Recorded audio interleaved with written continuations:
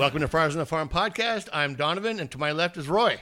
Hi, everybody. That sounded a little bit different in the intro right there. It was very much, very different, very cool. And thanks to Liz McCann from the Fictitious Dishes, I asked them a long time ago, and God bless their hearts. I mean, they were so gracious to do it for free, write music and record it, and then they sent us a little snippet. We're like, it's kind of slow, because you listen to the Fictitious. I kind of felt like a jerk for even saying something. I did, but if you listen to all their music, it's punk. It's power punk pop, and catchy riffs, some rockin' tunes, great lyrics. I love the band.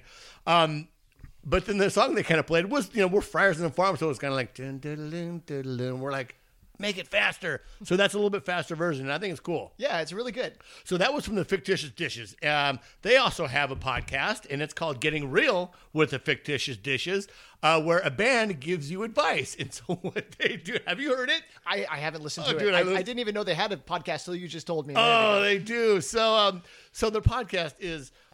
they go on Reddit and they've solicited requests, they call them requests for questions for questions for anything, for advice, and they've gotten one. Just this last episode, they got one. So you're not just advice regarding being in a band and all that stuff, but everything in life in general. Yes, life. It could be anything. Relationships. It's kind of weird stuff. It's pretty cool. It's fun. They have a good time. It's interesting, and I listen to it when I'm at the gym, and it's all good. I'm going to have to listen to that because I know that Liz is a very well-informed and very outspoken individual. Yeah. She's politically connected. I think she works for some publication or has something to do with government in some way. Is that how maybe they got to the Voice of San Diego? I'm not sure, but she knows a lot about local government and kind of the history of what's gone on in San Diego in the last, however long. And she's originally from Boston. She's a Red Sox fan. Right. So that's how Nick, and then we're not talking anything about baseball right now. We're talking about her new music. Is that what makes Nick sound so informed and cool? Is because he's probably getting that information from her? Possibly. I mean, we love you, Nick. It's got to be some kind of tie that binds them together too, I'm sure. But check them out on Twitter, the Fictitious Dishes.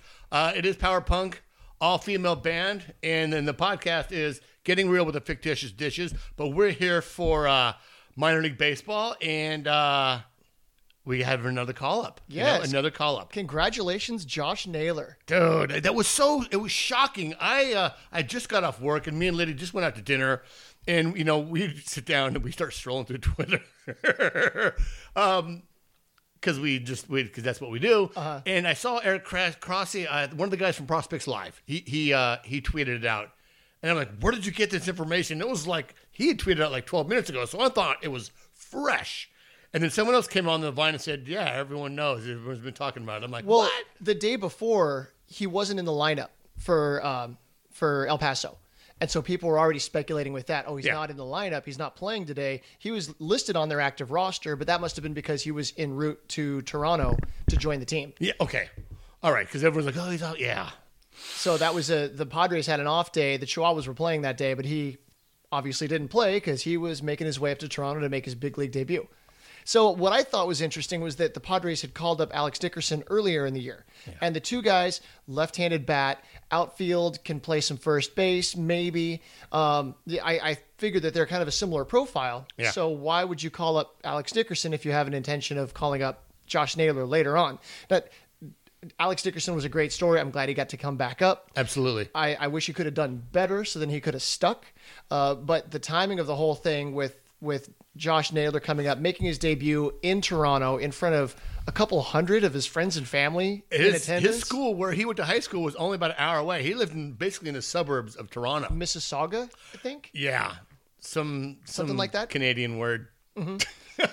Well, the great thing about that game was also Kevin Biggio, someone who since we've had the podcast and been following the minor leagues, I've been following, Kevin Biggio. For sure.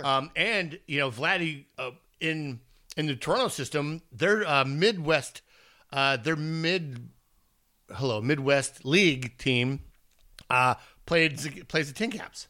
Okay, so you would see Kevin Biggio show up in the box scores. Both those guys were playing against the Padres and the Tin Caps or the Padres minor AL. Hello, Single A, Single minor A league affiliate. minor league affiliate, Midwest League. The team is evading me right now. It's not the Whitecaps because I think it's the Detroit. Is it Lansing Dunedin? Lugnuts. I think I read in the Lugnuts. I'm not sure. I don't know. But he played Oh, yeah. for a very brief time in the Midwest League. Because he was another quick riser. Oh my God! He just kept hitting everywhere he went, Yeah. and it was a matter of time. Yeah. So that was kind of cool to see those guys. And then, Kevin didn't get his hit till the next day where he got a hit. Then he got a bomb, and his, Craig Biggio was I think it was the Hall of third Fame. day that he finally got his first hit. Well, it was the third day. Okay. Yeah. Because people were saying, I hope that we can make it through this series without him getting his first hit against the Padres. It's kind of a pride thing. Right. But I'm happy for anybody to come up, live their dream, and they've always wanted to do this. And hey, you finally break through, and then you get that first hit off the Knox. For Josh, it was that double off the wall. It didn't come in the first game. It came in the second game for him. But he ripped that double off the top of the fence, and that was his first hit. Dude, the top spin was like, if he just had a little, backspin, it would have been toast. Yeah, but I love line drives. Yeah. You just keep spraying line drives all over the place. And he's already looked pretty good at the plate. Yeah. He doesn't look overmatched at all. Doesn't look like he's up there guessing. He's taking what they're giving him and going with it. And it's great. You know what I love? And the great thing about Josh is he doesn't do a lot of interviews. The guys from Mad Friars, and I think EVT, he hardly does any of those. He's such a stoic ball player, no emotions, just very. And I was thinking, God, dude, you're in the major leagues. You just hit a double, smile, say something. I don't even think he did the chop on his first hit. He didn't do his chop. He big leagued it. Yeah. He totally big leagued it, which is cool. It's your moment. It's your hit, first hit. You can do whatever the hell you want. But then later on, I think it was yesterday, where he got the double off the wall and did the chop. Yeah. Well, now you've arrived. Right. You've arrived, and all automatically Twitter's like, that was a horrible chop. It was a chop. It was a chop, right? I'm happy with any chop. It was happy to have them show some emotion. Hey, speaking of showing emotion, did you see what Angela just recorded right before we walked in here? Yes, as my microphone drops to the ground. Yes. I don't know what started it, but the guys were in the dugout, and it looked like Chris Paddock and Franmil Reyes started a rendition of... Hello. Go ahead. That's beautiful. Thank you. And then it's became like this a cappella remix thing that the whole team was doing. Yeah. It's incredible. I'm not used to seeing the Padres team do this. I'm not used to seeing other teams do it either, but yeah, I'm sure other teams get that kind of flow, and when their things are going well, I haven't seen that in a long time. And I was just talking to Angela. I was talking about getting a Franmil Reyes jersey. Yeah. I want a Tatis jersey. I want a Machado jersey. I want all of these. I want Paddock and Strom and Lauer and all these guys. There's so many players on this team to be excited and happy for. Yeah. And I think back, when they used to do the giveaway jerseys, and it's like Tyson Ross, Jed Jerko, Chase Headley. Nobody would get excited about these things. Yeah, you're okay, like, oh. yeah, I'll take that to Goodwill. But, True. But now you've got all these exciting, interesting, colorful personalities that are going to stick around for a while. Like Strom's doing, after that first start this year, you're like, woof. It's okay. It's only one start. He got lit up. But ever since that start, he has been nails. And he's just getting better. He's electric, and he's been locating. He's been hitting the corners of this pitch. It's beautiful. Yeah, and it's going to be very expensive. I need to get a third job now to afford all the... jerseys. I'm right. I'm like, do I pick a Paddock? Do I pick a Tatis Jr.? Hell, do I want a Urias? We're going to have to figure something out. But a Winginter jersey so I can make that Winginter face? Right. With the funky face he has. You're right. Just to kind of finish up on that. This team, we haven't seen any of that emotion, any of that fun. You see a little bit of it, but it seems like every game they're farting around, they're loose, they're having a good time. And it's Manny, it's Strom. Like, we sit behind the dugout for our season tickets. Strom is starting all the fun. Like, he's the one in the dugout farting around, having a good time. And you're like, well, dude, and I'm like, that's kind of weird for him to be that way. He's a bullpen guy or he's a starter. Like, no, he's in the middle. Yeah. And then everyone's digging, even us guys are digging the getaway days with the suits. Oh, yeah. Yeah, they look good. I mean, now Clayton Richard used to buy the guys pajamas when they were taking a night flight or something like that. And so that's funny. And they used to do the hazing thing where the guys had to dress up in costumes or whatever, but that they're all going out we're professionals, get your best suit. We got to look good when we're getting on that bus. I think a lot of teams do have a dress code once they get on the plane or the way they dress once they're at the away team. Okay. Like when I worked at the Hyatt, all the players wore like slacks and a button-up shirt, if not a jacket, during the day before the game. Yeah. And so I think that might be a major league thing where like dress like a major leaguer. Okay. Not only can you act like a big leaguer, like big leaguing people, but you dress like a big leaguer. You make the money. Sure. Well, to bring it back to Josh Naylor, Yeah. there was an audio clip or a video clip that somebody posted because the Padres Twitter contingent that has traveled to Toronto and to New York is impressive. And there were people that were hanging out right by where the players are coming off. And when Josh came around the corner and his mom was right there and the two met and you see the big smile on Josh's face and his mom gives him a hug. And I'm sure there were tears involved. That's what it's all about right there. Yeah. Making mom happy. Making mom proud. Yeah. Yeah. And finally fulfilling that dream that you've chased all your whole life. It's wonderful. It's true because it's just that not everyone makes it.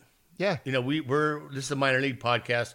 We're going to cover guys that won't make it. Sure. We're going to cover guys there's guys we're not even going to cover because they won't even get out of the complex. Well, but even then, there were people that we talked to in the offseason that we thought might not ever get a chance. Right. I mean, right. Ty France and Nick Margevicius, when we were talking to them, I was thinking realistically, maybe someday they might have a short appearance in the big leagues. Right. Cup of coffee or. Yeah. And here they've both been on the roster for significant time. Yeah. Yeah. So you never know what's going to happen. Yeah. God bless baseball. But let's get on with what we're here for. And that's for minor league baseball. So really good interviews. We got for us today. Mad Friars interviewed Amarillo manager Philip Wellman. Mad Friars just got, and if you guys don't subscribe to Mad Friars, it's literally $5 a month.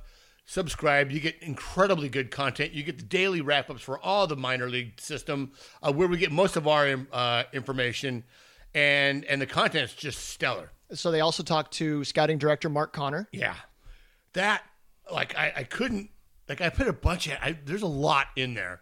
Because I'm like, ooh, I got to put that in there. That's good. I got to put that in there. So the leading off is going to go for a while. Well, and that's also on top of all of the daily wrap-ups that they have. I mean, just so much content that they put out on a daily basis. But we lead it off with Mad Friars asked, what do you like about Reggie Lawson? Oh, no, you skipped over Katie Woo.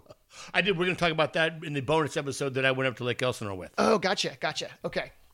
We're prepped. Short-term memory loss. It's okay. We're all excited to be. We're just excited.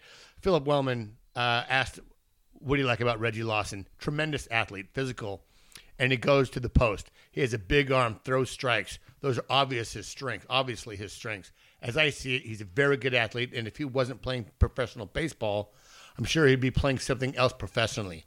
In his player plan, his big goal is to improve his secondary stuff, which you saw the other night." His curveball is there, but he needs to throw his changeup more, which is also good. I think Reggie is starting to buy in. He just needs to throw it more and to get more confidence in it because it's there. So he's in Double-A now. Yeah. He had a really good season in Single-A. Yeah. And last year he was really just throwing, fastball, changeup? Yeah. I don't even know because he worked the slider in at the end of the year. He has a curveball, but I don't think he used it much at all last year either. No, once he developed the slider was it the slider in Instructs? Yeah. Yeah, so then he showed that off for the first time at the prospects game they played at Petco last September. And it was, it already looked like a good pitch. Yeah. And to think he'd only been throwing it for not even a month.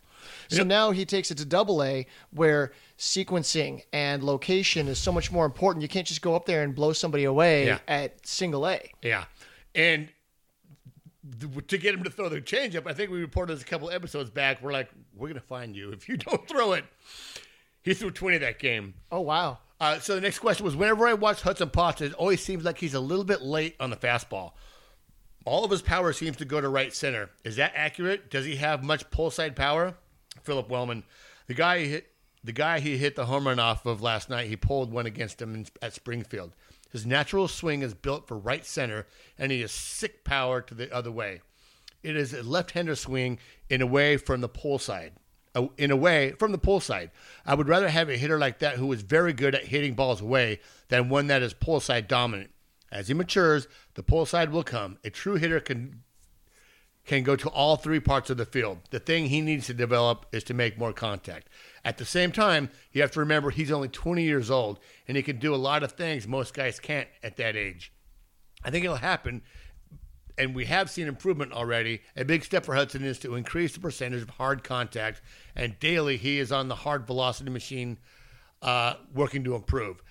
A few of his hits the other night were sliders, and that's impressive. I don't think I saw my first real slider, until I was 21. The things I saw in college weren't real sliders, and that's Philip Wellman. So they have him on a high velo machine. 100 miles an hour. I'm not sure how fast it is, but one of the things that Jim Thome used to do is he would, in the offseason, he'd put his thing up to like 125, 150 miles an hour. That's and try to hit it. I heard. I think I saw somebody talking about Edgar Martinez. Yeah. That he had a tennis machine that could throw tennis balls 120, 130 miles an hour. Because good luck finding a pitching machine that can do that. Right, At least maybe right. 20 years ago. So as you were reading that, what made that so about the pull side power, that he's always going the other way. But when we were down there at spring training in that backlots game against the White Sox, he hit a home run off of Irvin Santana, and it was light tower power. Yeah. It was a bomb. Yeah, he crushed. I think it was a changeup he hit. I don't know what pitch it was, but he hit it a long way. And I got video of that and tweeted that. It was a pretty sweet game. So he's got the pull power. He's going the other, and the other way approach is what, and that's the thing that frustrates me with watching these big league team guys right now, particularly guys like Will Myers that are struggling. He seems to be breaking out a little bit, but Will Myers, Austin Hedges, they seem like they're trying to pull everything. Yeah. They're like, it's like they're selling out for power, and it's try to go the other way, hit some line drives the other way, and maybe everything else will work out. So if he's already doing that, that's good. The downside is he's striking out at like a 33% rate right now in AA, but he's 20. He's 20. He's one of the youngest guys in the league. Yeah. So give him time to learn the plate discipline. Yeah, we're in no rush. And he's playing a lot of second base too. So there's no rush for Huddy Potts. There isn't a rush, but at the same time, there's incentive to keep getting better, because at some point you're going to get past. Yeah. So we're seeing with Michael Geddes, that he's kind of plateaued out and people are passing him up. Yeah. Yep. But Hudson Potts, at age, like you said, at age 20, he's got another 3-4 years to develop and show. And he should. Oh, absolutely. Moving on, another great interview that Mad Friars had. John Conniff talked to the director of scouting, Mark Connor, on the draft. Question: it seems like you're bringing a bigger group of players through these private workouts than you have in the past. What do these events allow you to do, and how much of it is being able to get proprietary data that you can't get elsewhere? Mark Connor: a big part of the workout is getting around these players. Throughout the entire year, our area scouts are continually trying to get to know these guys, how they're wired, what they're made of, how much they love the game. In these settings, the cross-check group and upper-level guys get a chance to interact with these guys in their setting. And with that, I think we're able to get a better sense and get different takes on how different guys' makeup is. And that's what really, really important. The physical aspect, honestly, is another chance to see these guys perform and compete against their peers. You know, they're running a 60, throwing from the outfield, and you can see who's competitive out there and who wants to do it. I think for us, you can gain a lot of information outside of just the pure physical tools. I noticed that when through this whole article, he kept going back to that. He wasn't talking about athletic feats among these players. He's talking about learning who the person is, getting to know the people around them, so you can figure out who's a quality individual on top of being a good athlete. Right, because you can be pretty good at baseball, but it's a game built on failure. And when you develop in the minor leagues, there's a ton of failure, and there's a ton of – it's the minor leagues. So if they can glean some kind of like, hey, he's going to be okay with this, he's going to be able to develop, he has the makeup, then that's draftable. Well, and for an organization that has dealt with the Matt Bushes and the Donovan Tates, and even as a San Diegan, Ryan Leaf comes to mind. Yeah. Somebody who's got the physical tools, but then you put them under the bright lights and it's just stuff falls apart. Yeah. How do you figure out who's going to have that between the ears to succeed? Yeah, absolutely. So here's another question. What's a question you've learned to either ask a player or ask about a player that you didn't know to ask or value as much when you got into that chair 5 years ago? Mark Connor. Oh, there's so many. I don't know if I can just say one. I mean, honestly, I don't know if there's one specific question, but it's just, I think the value of knowing where they come from, who they are. I think that gets lost sometimes. You can rank players and see them play at an event, but if you don't know who they are, I think you're missing the bigger picture because ultimately that's a big part of the puzzle. So when people start talking about trades, there's a guy on Twitter that's always talking about trades with Toronto. And I think maybe he's from Toronto. He's grown up a Blue Jays fan, whatever. But he's asking, would you trade Luis Urias for Cavan Biggio? And Luis Urias is a known commodity. You know what you have. You know what kind of a person, how he relates with other people. Cavan Biggio, you watch him from a distance. You see what skills he shows on the field. Maybe you can infer a little bit from body language and just watching him. Yeah. But you don't really know what makes him tick. And so that's what he keeps coming back to here is that you can rank players and see them play at an event, but you don't know who they are. So you are missing significant information there. And that's oftentimes more valuable than the actual physical tools. Yeah, and this is one of the things that they've done in the major league. The teams are hiring more managers that are, they call them new school. That they're treating these athletes, these players like human beings and not just stat lines and players. They want these managers to, not massage, but just like treat them like human beings and get to know them. We talked about it a little bit with the players that are coming up, and it doesn't matter if you're a rookie or if you're, coming up. You're going to treat it with respect, with dignity, with like you belong. It's none of this like you're a jerk. You have to earn your right to learn what we know. That's what they're kind of cultivate this more. And not I guess you'd say inclusive, but the whole idea of that, like they're human beings. They're going to go ups and downs, and there's going to be highs and lows. And if we can find out this information early on, maybe he's a little bit better athlete, but he's kind of might not have the makeup, then they might want to look past that. Mm-hmm. Okay, so where does the record? Next question was before we get too far, all right. You said something about data in the question, and Mark Connor didn't answer anything about that. But that's an interesting angle right there. Is that so? In the minor leagues, there is a sharing of the TrackMan data. Yeah. But in the amateur ranks, it's kind of the Wild West. There's some ballparks have the information, some of them don't. But then they'll host some kind of a showcase at a facility that has that. So I hear that the Angels do that a lot at Angel Stadium. They'll have high school prospect showcases. The Angels own all of the data that comes out of that. So they have information about velocity, spin rate, exit velocity, release point, all that kind of stuff. And so when they host these private showcases, it is an opportunity for them to gather additional data. But clearly he danced around that subject. So either he doesn't want to talk about it, or it isn't something that he feels is as significant of a thing to talk about. Yeah. We probably danced around it because you don't want to show your cards. That's one of the things with the San Diego organization is like they keep all their information very close. I mean, even with injuries and that kind of stuff, they keep it really close to their chest. People get worked up about that, like saying that people are being dishonest because they say somebody's got a sore knee, so he's having a day off, when it turns out that he's got a sore shoulder. But every team does it. Yeah. It's a chess game that every organization does all the way down. Because if they want to trade somebody, if they've got somebody in single A and they're thinking about including them in a trade, they need to make sure that they filter the information that's let out about that player. Yeah. Because if there's something that affects their value, then that's a problem. Yeah, absolutely. It's a leak. It's an escape. So this is a really good question, and these questions are just, God, I just wanted to, you're going to have to subscribe to Mad Friars to get the whole thing because I'm just giving you a little bit of the meat off the bone, but there is plenty of meat on this bone.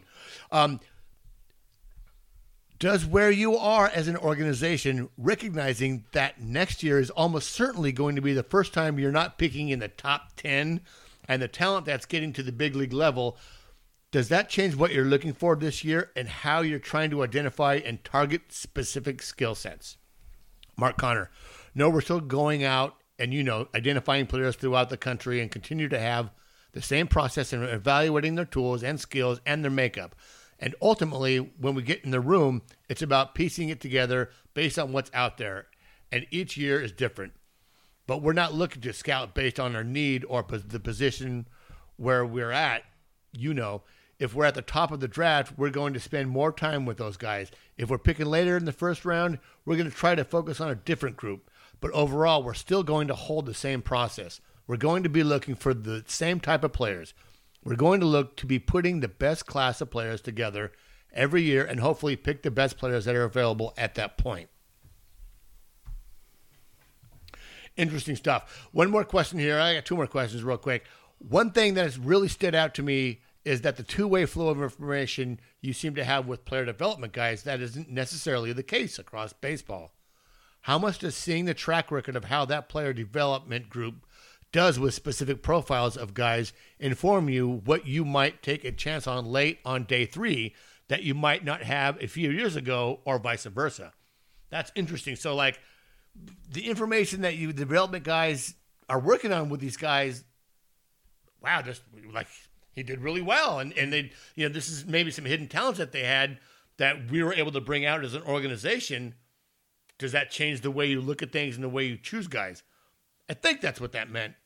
Mark Connor, first of all, our player development staff is tremendous. They're all about getting the players better and whatever we give them. They're with open arms and excited to work with them. I would say ultimately we're not going to shy away from a certain player or a certain demographic because it hasn't worked in the past, and we're not going to solely focus on one that has a better track record of working. All these players are individuals, and I think ultimately when we stay focused on the person along with the tools and the skill that they have and look at them individually, we're making a better decision. And on our player development staff, they just want guys that want to work, that are passionate about it, that are coachable, and we try to provide that to them. They do a great job of working with them and making them better. So what I think he's getting at is that if you drafted a kid and he had a certain profile, and after working with the player development group for a year or two, you started to see they started to be able to bring this extra performance out because of certain factors. Yeah. Are you going to try to find people that fit that same mold? Yeah. But it seems that would kind of pigeonhole you. You'd start to look for, you're going to try to look for the next Ken Griffey Jr., look for the next Cal Ripken, look for the next Reggie Lawson or whoever it may be. But clearly that's not what they look for, because you wouldn't draft a guy like Ryan Weathers if you were going after that. Because the body doesn't fit. He's not Mackenzie Gore. He doesn't have, but then they talk to the kid. They find out that he's coachable. They talk to the coaches that worked with him. They talk to family members. Yeah. And they start to understand who the person is, what their drive is, what motivates them, what their work ethic is like. Right. Because Luis Patino is a perfect case like that. This was a kid that was rail thin, 150 pounds, tall, skinny kid, throwing mid-80s. Was drafted in an afterthought. Was like, okay, let's go see this bullpen. It's the end of the day. Yeah. Got to the end, and Sam said it. It's like he went to the complex, busted his ass, and for some reason his fastball ticked up 10 miles per hour. But they had an idea going into it that he had that kind of makeup, that he had that drive, the motivation to transform himself to work to become as good as he could be. Yeah, absolutely. So let's get to the affiliate rundown. We're starting in El Paso. So the single segment, Luis Urias now has more home runs in just over a month than he hit in his first 4 years in the Padres system combined. More promising, Urias has not struck out in his last 3 games while walking twice. Okay, so I did some math this morning while I was supposed to be working. I was looking through his stats, and I was thinking about his walk rate and his strikeout rate, because that was the knock on him when he was with the big leagues, was he struck out a ton. Granted, it was a small sample size. He didn't get a lot of opportunities, but he only drew a couple of walks and struck out a whole bunch. So I was taking a look, and so during his MLB call-up, he had a 13.8% walk rate and a 37.9% strikeout rate. Since his option of going MLB to Pacific Coast League, he is walking 13.9% of the time, about the same, but his strikeout rate is 18%. So he's cut his strikeout rate in half since he's been optioned. Right. But it gets better. For the month of May, he has walked 17 times and struck out 17 times. So it's even. His strikeout rate equals his walk rate, which when he was coming up through the minors, he was actually walking more than he was striking out, like we're seeing now with Xavier Edwards. So his first 16 games in the PCL, after being optioned back down, 10% walk rate, 21% strikeout rate. So he was clearly too aggressive, swinging at stuff outside the zone. But then since the 10th, from May 10th through May 27th, his last 16 games, 13% or 14% walk rate, 18% strikeout. I've got that backwards. Do you have it backwards? No, well, I got my note. My note here says more walks than strikeouts. This is what happens when you don't do it with coffee. That's right. Here we go. Since May 17th, he has 5 strikeouts and 10 walks. He's drawn twice as many walks as he has struck out. And his rate, so I've got a little plot here that I can't put on the radio waves, but it's clear that his walk rate has been trending up while his strikeout rate has been consistently going down. I think that's what they sent him down to work on. Yeah. So now that he's finally there, and he's also right at the Super 2 cutoff deadline, which has to do with arbitration money and all that stuff, I think we're going to see him come back up sometime soon. Absolutely. So, and he goes back down, and people are like, well, he's raking. He's hitting all these home runs. He's hitting all these doubles. That doesn't matter. It's what they see, the changes in the swing, the mechanics. The player plan was to go down and make those things happen. Cut down your strikeouts, get up to your walks, the hits and home runs, that's just bread and butter. It's like for me, like sometimes I'll go to the cages and just have horrible cages. Oh my God, I can't, just I'm a horrible batter. Go to the game and just start raking. It doesn't matter about the results. It matters about the process. It matters how the eye test. Is that leg kick, whatever changes they wanted him to do, and I didn't mean to say leg kick. Whatever they wanted him to do, he's doing it. Well, something's definitely changed about his mechanics because he's putting the ball in the air way more than he ever has before. Yeah, and the Twitter GMs, and God bless them, they do have that video, like legs a little bit higher here, legs a little lower here. They can do that at bat to at bat, but it's the coaches, it's the staff that see him every day that notice the difference. And we on Twitter or whatever get thumbnails. These guys see him every day, so. Thank God. Well, when you make a change, it takes a long time for it to become really seated in there. That you may do it every once in a while, but then you slip back into your old habits. It takes a lot of repetitions to get that stuff ingrained in. It does. It's like I hit off a tee today. I better go 4 for 4. No, you got to hit off a tee for weeks, and still you might not get your results. Moving on to a double. Oh, give me a second here, folks. Move on. So last Monday, El Paso and Albuquerque combined for 31 runs and 35 hits, with El Paso hitting 5 homers to extend their ridiculous minor league leading total to 104 in 44 games. El Paso won 21-10 over Albuquerque. Yeah. Albuquerque's another Pacific Coast League. I think it is now the highest elevation ballpark in the Pacific Coast League now that Colorado Springs is no longer in the PCL. Yeah.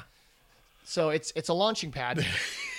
It is. But they're hitting. They're raking like crazy. Right. I guess the caution there is that Ty France was crushing it before he got called up. Alex Dickerson was crushing before he got called up, and they both came up and clearly struggled a lot. Right. There's just such a big gap between the talent there.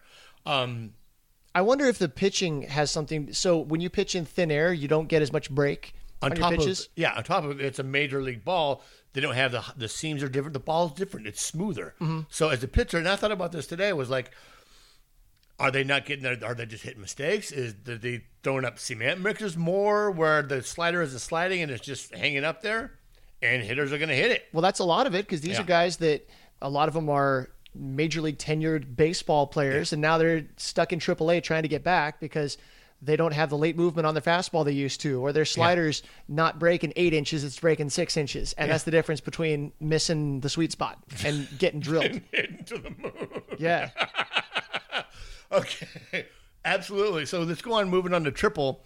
For the triple, Andres Munoz, God, he's pitched a scoreless inning, working around a walk and a double. He got a pair of strikeouts, finishing off both, one looking and one with a slider. I don't know why I put that in there. I wanted to put more. He has been doing really well. This is in his AAA debut. He's now in El Paso, still doing well. I think his last outing, he hit a couple guys, but he's still striking out with a lot of guys and making that adjustment from AA to AAA. So in 3 innings, he's made 3 appearances in PCL now. He has walked 3 and he has struck out 5 in 3 innings. Given up 1 double, but he hasn't given up a run yet. Yeah. 1 hit in 3 innings. So he's getting it done. Yeah. So it makes you think that there's a matter of time until he gets a shot. He is going to be Rule 5 eligible. We've pointed that out in the past. Yeah. So they want to add him before the end of the year. You might as well do it when you need some help on the bullpen side.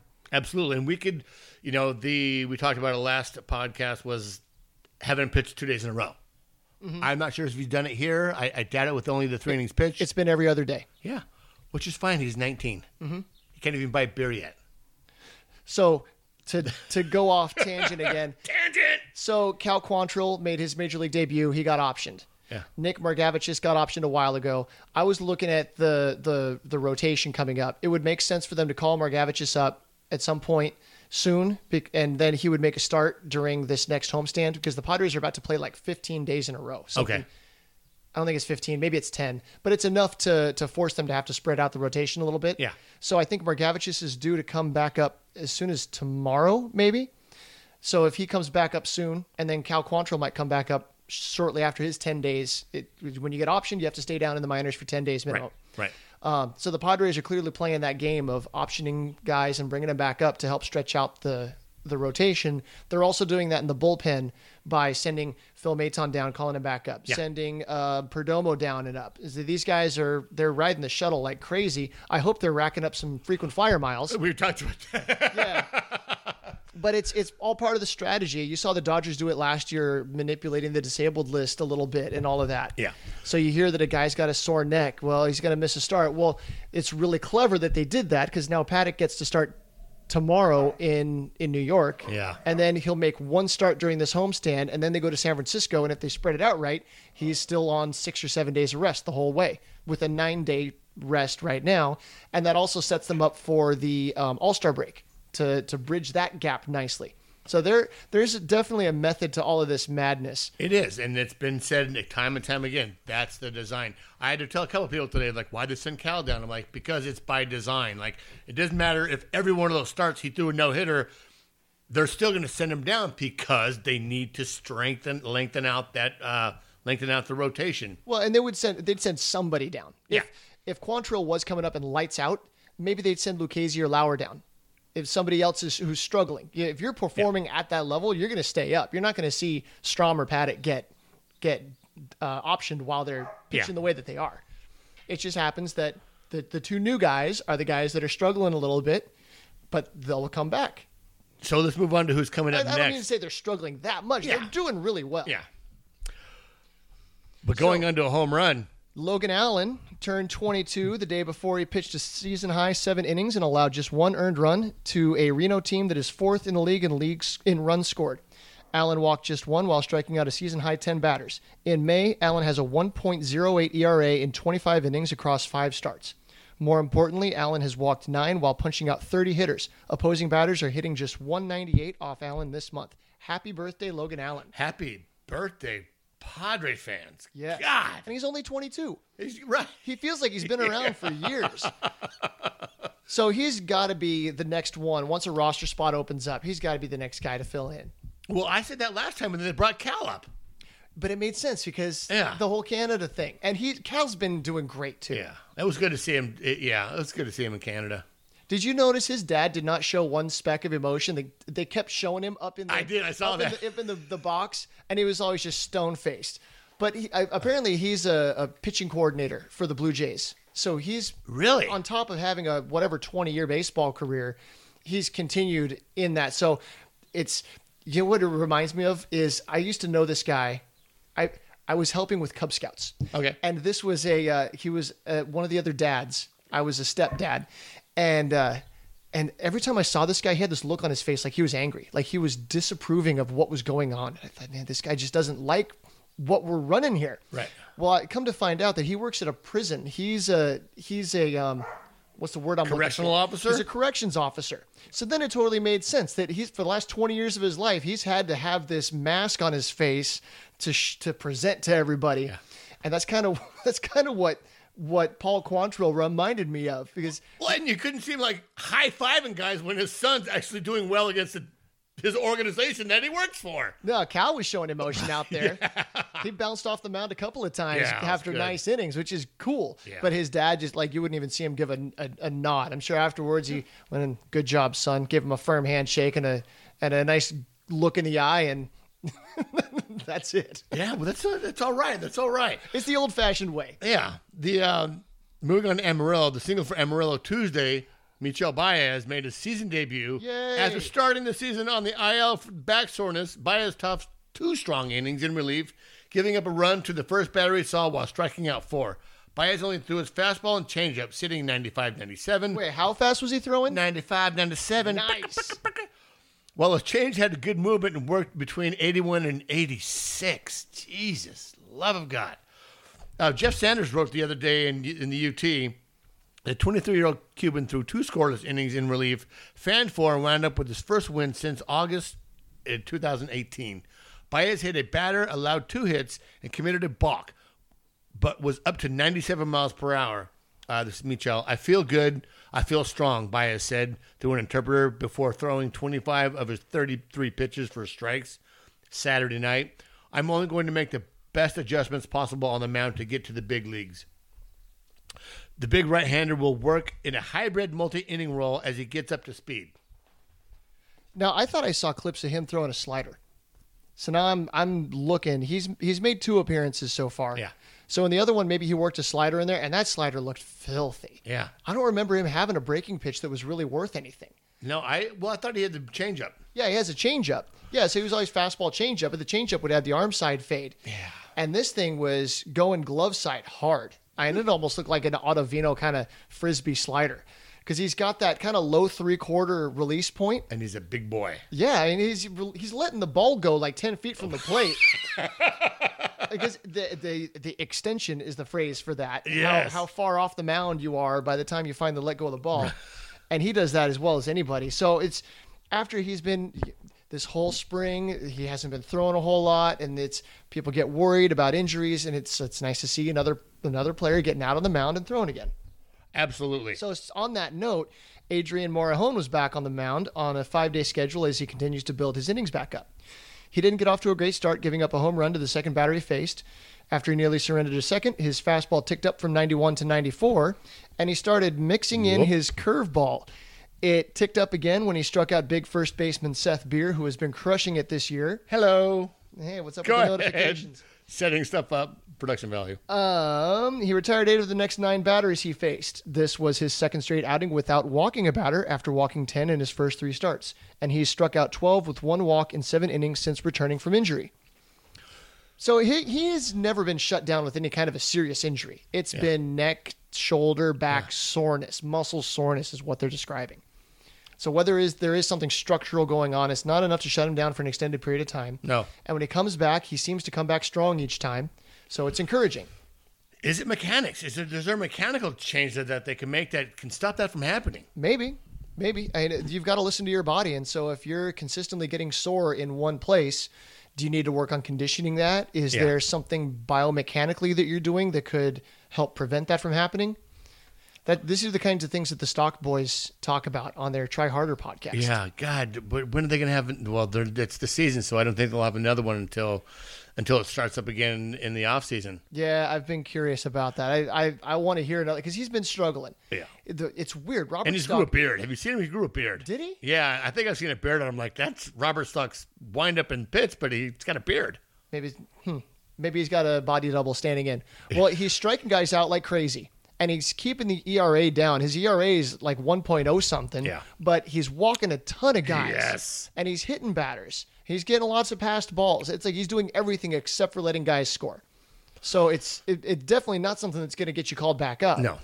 But the velocity's there, the movement's there. He's punching guys out. So how do you prevent the long ball in the PCA? Well, it's not the long ball even. It's walks. You just got to walk. Stop walking guys. Stop hitting guys. Yeah. It's not pitching out of trouble. That's easy to say. It is very easy to say, but we love Robert Stock and we love his brother as well. But let's move past triple because even though I had plenty of time to do tons of prep for this section, I totally missed the triple, and we're moving on to the home run. So, Brad Zunica has been beastly. It's weird. He gets hot and then he gets cold and then he gets hot, but when he's hot, he is on fire. Yeah. I'm not sure if this is going to play. Did that go bling bling when I said bling? It went bling bling, but I don't know if it recorded it. Okay. I was hearing the notifications in my in the headphones. So we're going to play this. So Thursday, Brad Zunica went 3 for 4 with a double, 2 RBIs. And Friday night, he had a walk-off 2-run homer, and it sounded a lot like this.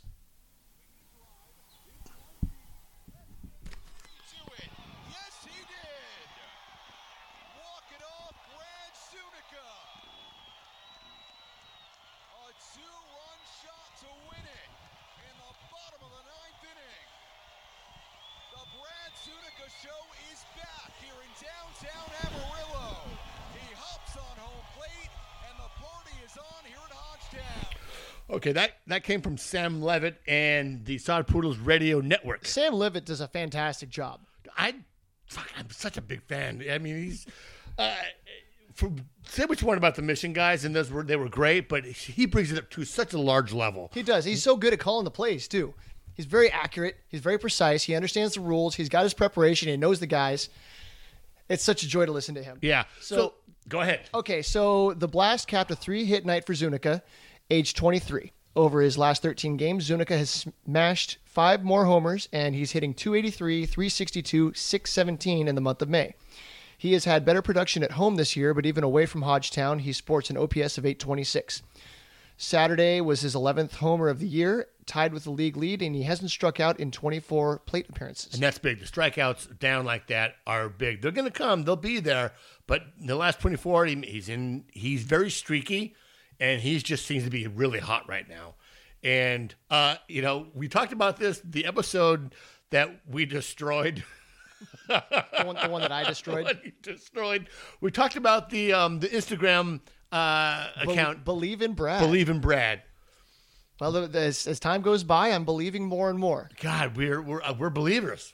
Well, we're always been true believers. When you see a guy who's like 6'6" step into the box in batting practice at spring training, he's just hitting lasers all over the field, and he looks really good with the glove around first base. Yeah. You got to figure that the guy's got some kind of a future. Yeah, I really do think he has a future, and he's young enough that in Double-A where we could look at him. I know Naylor. We can put Naylor at first, but there's still time for him to develop, and he'd be useful to the Padres. Well, so now you've had enough time to be around the clubhouse a little bit and see these guys up close and see how they handle themselves. Yeah. In the limited times I've been able to be around Brad Zunica, he seems to carry himself more mature than a 23-year-old. Yeah. He doesn't look like a kid out there. He looks like a veteran who's been around for a while. Yeah, and we wish he was a little bit more. Well, you're right. I wanted him to be a little more like childish. I don't know, but just he's a big boy. He knows he's going to be a major leaguer someday, and he carries himself that way, which is great. And he is crushing it. But let's move on to Lake Elsinore. This is going to be one of those longer episodes, folks. So if you want to sit back and maybe get a drink or something like that, we're going to move on to Lake Elsinore. We're getting there. All right, so the single. Last Tuesday, the first 4 batters in the game reached base against righty Luis Patino. The next 18 did not. After walking in a run with no outs in the first, Patino escaped the inning with just one more run on a slow grounder. He didn't allow another base runner to reach. Tuesday marks Patino's 5th straight start with 2 walks or fewer and 2 runs or less allowed. Now, correct me if I'm wrong. I feel like he's done that a couple times this year. It's the first inning that he gets in trouble with, and then it's kind of like Mac. He had a few starts where the first inning was a little rough, and then he just turns it on to another gear. This is the game I went to, so I was able to go down, and we're going to have a little bonus episode with our interview with I had Jason Rosario. I talked to Luis. I talked to Coach Tarasco. But that first inning, it's just he walked a couple of guys, got a hit, and then just you're like, oh my god, and here we go, and then he got through it. And then it was just lights out. Like he just kicked it up another notch. So I wonder what changed. If it was something that if they made an adjustment on their approach in between the first and second innings, or if there's something that somebody said, hey, you're doing this, try to do that. Because I know they've been tweaking with his mechanics a little bit. There's been a lot of kind of moving pieces with Luis as he's coming through the year. Yeah. Where with Gore, they're just letting him, you go out there and do your thing. Because he's already good. He's got his mechanics all figured out and all of that. There really isn't anything to change. But with Patino, there's a lot of molding left to do, even though he's already really good. Yeah. And we want him to be, we want him to be polished, finished product now. He's still super young. He's same age as Mac. They're only a couple years apart, a couple months apart. Sorry, but you could learn all those questions on our next episode when I interviewed Luis Patino. Oh, there we go. There we Okay. go. And I forgot to totally Little mention tease. the very beginning of the episode that the Luis Patino Fuego Patino shirts are now available on T-Chip. Yes. So if you go to T-Chip/Patino Fuego, or if you go to our Twitter account, Friars on the Farm, that is on the bio. In the bio, you can buy either a coffee mug or a Luis Patino shirt that will help support the Lake Elsinore Booster Club. Every penny that we sell for the Dominate the Day and the Patino Fuego shirts goes to the Lake Elsinore Boosters Club. And they have been, Alex, Luis's agent, has been kind enough to allow us to use his likeness. Well, you did the right thing by talking to the player and then talking to the agent and making sure that everything's above board, that we can use his silhouette and the number and all of that and his name with both of these players. They're both represented by the Scott Boras Corp. Right. But the agent they're asking the right questions. They need to make sure that they're controlling everything. And that we're player's not some likeness. jerks trying to make money. Yeah. And I did. He had, I thought it was going to be a lot quicker. And he's like, I need these questions answered. Well, and they were all very good questions. And they were all very fair questions. Absolutely. And I'm glad that you had the people that made the artwork involved too. Yeah. And so that everybody's okay, that we're using the information the right way and we're sharing the artwork the right, all that. Everybody's Right. And it won't be used for any other profit or gain unless otherwise specified. And it's not. They both the artists offered their talents, and they've done so willingly, and I'm super grateful. The design that I kind of imagined that we have for Luis Patino is, well, he's from Colombia. So there's the old Juan Valdez character. I didn't even make that connection until just now. I was looking at the picture and I'm like, wait, that looks like the old logo. Juan Valdez. Yeah. 100% Colombia. Oh, okay, now I get it. Café de Colombia. Okay, Yeah, see the little mountain? I get it. Yeah. That's really good.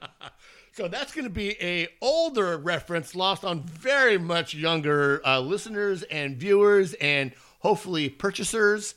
Well, just like how Juan Valdez used to walk into people's kitchens when they were making coffee. Yeah, with the goat or with the mule. with the With mule, yeah. goat. Now someday Luis Patino will be walking into a major league rotation, Absolutely. and you can be first on board that bandwagon with your very own Fuego de Colombia T-shirt. Yeah, and it's going to be, again, it's all that money goes straight to the Lake Elsinore Booster Club. But also in that game, in the interviews that you're going to see in this next episode, I talked to Esteury Ruiz. He hit a ball straight dead center, and it over the batter's eye. Yeah. Dinger. He's not a big guy. You stand next to this guy, you're like, wow, he's not that big. But I saw him without a shirt on. Kid's ripped. Kid's chiseled. He's not even that tall, right? He's not tall, He's like but he is. 5'9", 5'10", maybe. Yeah, he's incredibly muscular, but he's quick also. So he's super twitchy. yeah, great little interview I had with him. I had Ashley, the intern for the Padres, also was sent up there that day. She's done some work with the Padres. They sent her up to Lake Elsinore to get some work in, and she did the what's the word I'm looking for? Translation, yeah. Translation. Thank you very much. With Jason Rosario, which is really cool. Just really cool. A little sneak peek, guys, and we're holding you here for a while, but he does a backflip. And Ashley, I asked the question, so But you not do not a bat flip, not Not the a- thing you swing. right? And so she thought I said bat flip, and she goes, oh really? It's a backflip? Well, show me. She says all this in Spanish, and you're gonna hear it on the interview. So he gets up, and in a concourse there, on the concrete, he does a backflip, and my heart jumped. Her heart jumped, and he's just laughing because he does it all the time. And she's like, "Oh my God, I thought you meant backflip, not backflip." But he was a triple shy of the cycle that game. Made a solid play up the middle. His homer was dead center over the batter's eye. Okay, now after posting a 534 OPS in April, Ruiz has slugged 625 and posted a 986 OPS in May. So his slugging in May is higher than his OPS was in April. Yeah. Perhaps more impressive is that he cut his strikeout rate from 35 in April to a far more sustainable 17%. Adjustments. Yeah. Yeah, development. He was a lottery that we got in. What trade did we get him in? That was the Did we get him with Strom? Or was that Olares? yeah. Is Brandon Maurer and Trevor Cahill to the Royals for Matt Strom, Esteury Ruiz, and who else? Travis Wood. Yeah. I think that was all of the players involved in the trade. And Wood played with the big league club for about a day. Yeah, well, he made a handful of starts, and he was bad. I remember he hit a home run. The pitcher hit a home run because I was at that game. But yeah, Esteury Ruiz was kind of seen as the throw-in at the time. Yeah. But they're going to kick him in because the Royals were trying to make a playoff push. Yeah. And it did not work out well because neither of those pitchers did well the rest of the year. No, and Buchter, I think, was with the A's. He's somewhere, but he's still pitching. That's right. Ryan Buchter. I didn't mention him. Yeah, he was also in that deal. And he also had the really cool segment on, Padres POV. Between the bases. Between the bases. Yeah, like Between Two Ferns with Zach Galifianakis. That was a funny bit. It was really funny. But moving on, let's get this rolling. Aaron Lesher has been very good. The lefty has allowed just one earned run over the last 17 and 2/3 innings in his last 3 starts. He had one bad start in Lancaster, of all places. So you throw that out, and the kid is dealing. Yeah, Lancaster, where the wind blows out at 40 miles an hour. Just only a god like Mackenzie Gore can give up no runs there. Yeah. So he's been kind of the swing man for them. He's been piggybacked with Tom Cosgrove a couple of times. Yeah. Depending on where the days off have fallen, but he was really good last year in Fort Wayne. Yeah. So and he's doing pretty good here in the Cali League. So here's another lefty started it. He can go. So the home runs of the section, Ronald Bolaños continued his strong season, allowed 1 run over 6 innings.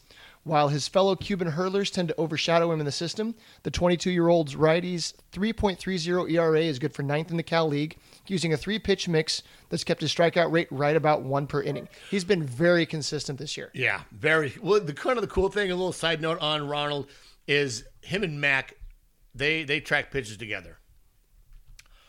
I don't know how that's set up, but every time a couple of games that I've been there where they've been together.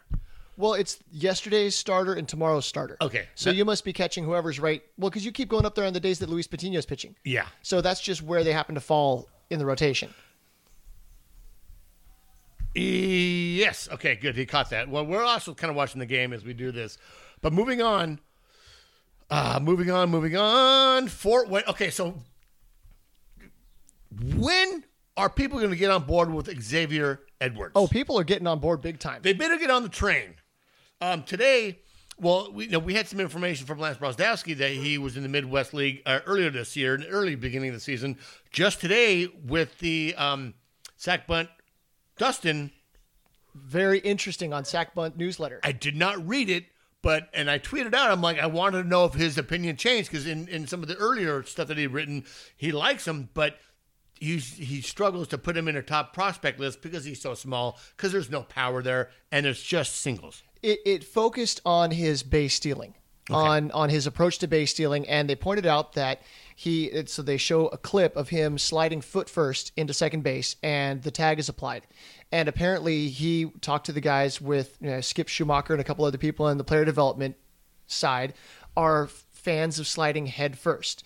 Granted, you risk more hand injuries that way, but you have the opportunity to manipulate yourself around the bag as you're coming in and avoid a tag. But also on top of that, when you drop down to slide feet first, you have to slow yourself down as you drop down, where when you're going head first, you're still accelerating until your foot finally leaves the ground. So you get just a split second more of speed as you're approaching the bag. And control with your hands and movability, you can move. Yeah, so there's a couple of benefits to sliding head first. I'd love to see, like, if Sports Science or one of those could really do a rundown and see just the math behind it. Yeah. But the theory kind of holds up when it's described that way. And then the other thing that he was just talking to him about getting reads, getting leadoffs, because at low A and below, he was so fast that at low A, which would be rookie ball essentially, he was so fast that he could beat the ball. Yeah. So it didn't matter what was going on between the pitcher's timing and the time it took for the catcher to get up out of his crouch and throw the ball. He was going to beat the ball to second base. Now that he's in a more advanced level, the pitchers have better pickoff moves. The catchers have better mechanics behind the plate. The pitchers understand that they need to get the ball home a little bit quicker. Yeah. And the catchers are also more accurate and stronger with their arms. So now he has to be a good base stealer. So they talked about how Esteury Ruiz they grade him as a 60 runner on the 20 to 80 scale, where Edwards draws 80 grades at the top of the scale. The fastest guy on the field. On He's any a field he's gonna be bullet. on. He is a bullet. But last year, Ruiz was more successful. His steal rate was better. He wasn't caught stealing as He often. had like 48 steals. Something like that, yeah, some up in the crazy 40s. steals. But he was also stealing at like 82, 83%. Okay. He only got caught a few times, where Edwards he's been caught a fair number of times. So it's a matter of that you have to have the speed, but you also have to have the instincts and the understanding of when to go. So Right. this year they've been working on what pitch counts to go on and looking at mechanics, trying to identify, working on your leadoff, because that changes and you don't even think about it. Yeah. You think you're doing the same thing, but you're a foot shorter than you were 2 weeks ago. Just things change. And that made me think, you've got the cutout around first base, and there are these like guides on how a ballpark is supposed to be laid out and the geometry of all of it, but it varies from one park to the next. Right. So a 9-foot lead off the bat could be almost to the grass, where in other parks it's 12 feet. Yeah. Yeah, so you've got to really practice these things and drill them in and know exactly what you're doing and how to judge the pitchers. If I'd like to know what runners have been doing against Eric Lauer this year, what their average leads are, because he's hardly picked anybody off this year. But that's they know because better, right? You hardly see anybody more than a step off the bag against him. So that's what they were talking about with Edwards, was really about base stealing. But I have seen a lot of chatter around, because he's not striking out at all. He's putting the ball in play a ton. He's drawing a lot of walks. He's getting a lot of hits. He can barrel the ball up, but a lot of his hits are infield singles, infield hits. So I saw a scatter chart, and there's so much inside the infield and just past into the grass. Right. So he's not hitting laser doubles into the gaps. No, he's not. But he's, 19? It's his first year. It's his first year of pro ball. We totally didn't ask him that question. He's like, this is my first spring training. When we talked to him in spring training, he's like, yeah, this is my first spring training. But he doesn't act like it. No. He carries himself like he's been around a while. Absolutely. So I just said that because, there was so much to write about. He's just every game, 2 hits, 3 hits. Right here, you've got Xavier Edwards four had hits on on Sunday. He's leading the league with a 369 average. And he's not striking out a lot. That's the huge thing. So when we start to see this minor league shuffle, he's going to be one of the guys you might see popped up to Lake Elsinore by the end of the season. Absolutely. And that has so much to do with who's ahead of him that gets moved up. Mm-hmm. But let's start with single, and this is going to go into double as well. Dylan Sin of the Journal-Gazette reports Ryan Weathers came off the IL last Sunday, ending a 3-week stay on the injured list for what Contreras has described as simply a tired arm. Wah, God bless it, but wait, there's more. Weathers will be on a pitch limit, and it's unlikely he'll pitch more than 2 or 3 innings at most. And Monday was touching 95 miles per hour early and got through 2 2/3 innings before hitting his pitch count and getting replaced. Weathers gave up an earned run on 3 hits while racking up 3 more strikeouts. He now has punched out 34 batters in 27 1/3 innings while walking just 3 batters. But did you see the video clip from the other day? Well, we're going to go into double if you want to read double. Okay, so Sunday, Weathers pitched 3 hitless innings before being lifted. Weathers threw 40 pitches, 27 for strikes, before being pulled from the game. The former first-rounder was visited by the trainers in the 3rd inning, but as of now, everything seems fine. The organization is being careful with the talented southpaw as he continues to get stretched out after missing some time earlier in May. Overall, Weathers has a 1.79 ERA for the Tin Caps in 2019. Now, did you see I think it was Too Much Morton's that put a video out kind of slowing things down, trying to capture what happened. Okay. Did you see that? No, but I watched that game and watched him like he So yeah, he was stretched his arm out. kind of jiggling his arm a little bit, like he feels something. Yeah. I don't want to guess at what it might have been. The trainers came out and looked at him. He convinced them that he's okay. Let me finish the inning. And then he threw 2 or 3 more pitches, but his velocity was clearly down from what it had been before that last pitch. Got the runner out, or got the batter out, finished the inning, and he didn't come back out after that. And he was only at half of his workload, not even half of his workload. Right. So it's a precautionary pull from the game. Yeah. But people that have seen a lot of pitchers get injured look at that and have a little bit of cringe factor. So, we'll cross our fingers, knock on wood. He's 19 years old. Yeah. So people have pointed out that he doesn't use his lower body a whole lot. Yeah. He's an upper body slingshot kind of a pitcher. And so you would think that puts a lot of load on the shoulders, the elbow, upper body parts. Yeah. And you've got to learn how to drive with your lower body. Maybe this will be a little scare that teaches him, I need to clean up my mechanics a little bit. Right. I don't know. All we can do is hope for the best. We are going to hope for the best. Moving on to triple, shortstop Justin Lopez hit his 4th homer in a week. He just turned 19. Lopez has jumped his OPS from 482 to 639 in just over 1 week. During that stretch, he has gone 8 for 27 and 6 strikeouts against 1 walk for a 296, 321, 852 line. So he's a guy to watch because Tatis had the offensive profile all along. Yeah. And Gabriel Arias had the defensive profile all along. Yeah. But then you would hear people talk about all of the shortstops that the Padres had in the system, and Justin Lopez's name would be brought up as the best athlete. Yeah. Like, he looks like he could be the most balanced out of all of them. And he spent all last year at the complex. Mm-hmm. Maybe a little bit of a call-up later on, maybe in Tri-Cities. I don't know if he was playing in Tri-Cities, but he's one of those 2,000, so over in the other room, you guys, and we're almost at it. I can hear the ladies yelling from the other room. The Hell's Bells gang. They're Hell's yelling Bells about something. I don't know what. But anyway, Justin Lopez, he's very raw, but he's got the tools. Yeah. So it's a matter of turning those tools into baseball skills. So moving on to get us out of here, Henry has transitioned to the bullpen and continues to show positive results. The long-lived 20-year-old often struggled to live up to his promise in a starting role, but he's had many strong outings in relief for Fort Wayne this year. He's worked 9 straight scoreless innings over his last 6 appearances. He hasn't issued a walk over that time. Saturday, over the last 5 games, the Tin Caps bullpen has logged 22 2/3 innings and posted a 1.19 ERA. Sunday, H² came in after Weathers was pulled and pitched 3 innings, 3 hits, 2 runs, 3 strikeouts for the win. H², baby. H². Love Henry. Can't wait to see him in the bullpen. He throws hard, too. He's a hard thrower. He is so tall and so lean. Did you see him in spring training? Yeah. For some reason, he reminds me of Gumby. That he's like slender, tall and slender with these super long arms.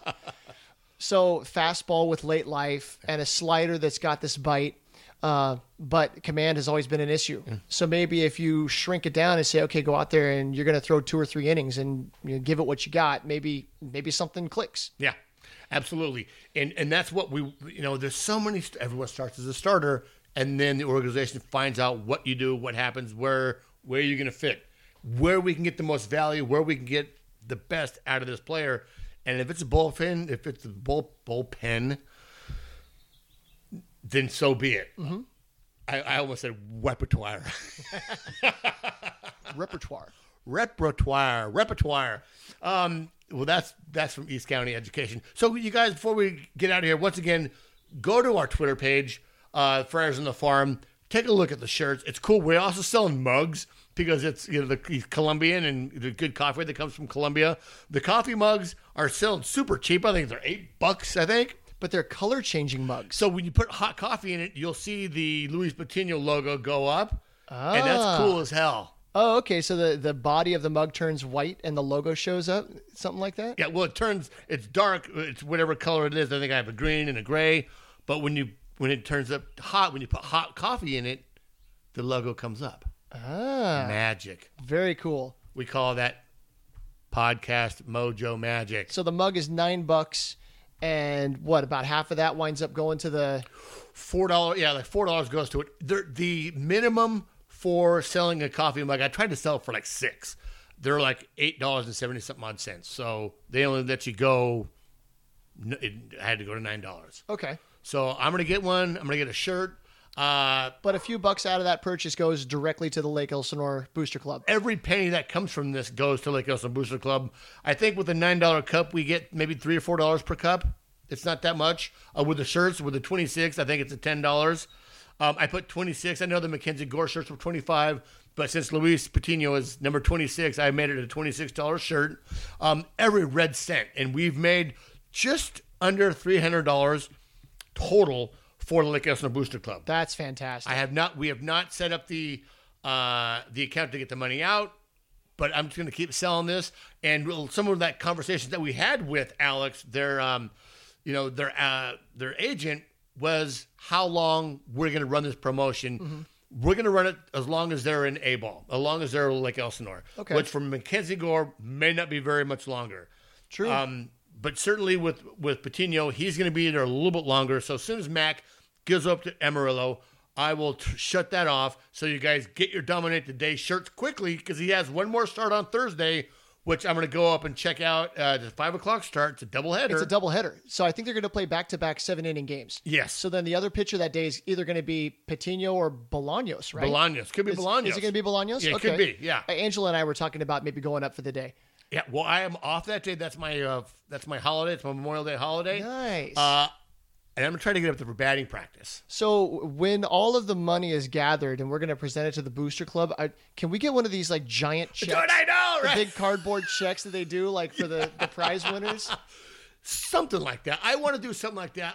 It's not about getting the glory or the glam, but I want it to be something of an event or something of like, photographs for the Storm Lake Elsinore Storm Booster Club newsletter or whatever. Yeah. Something kind of cool where which is the way we can support our local minor league team.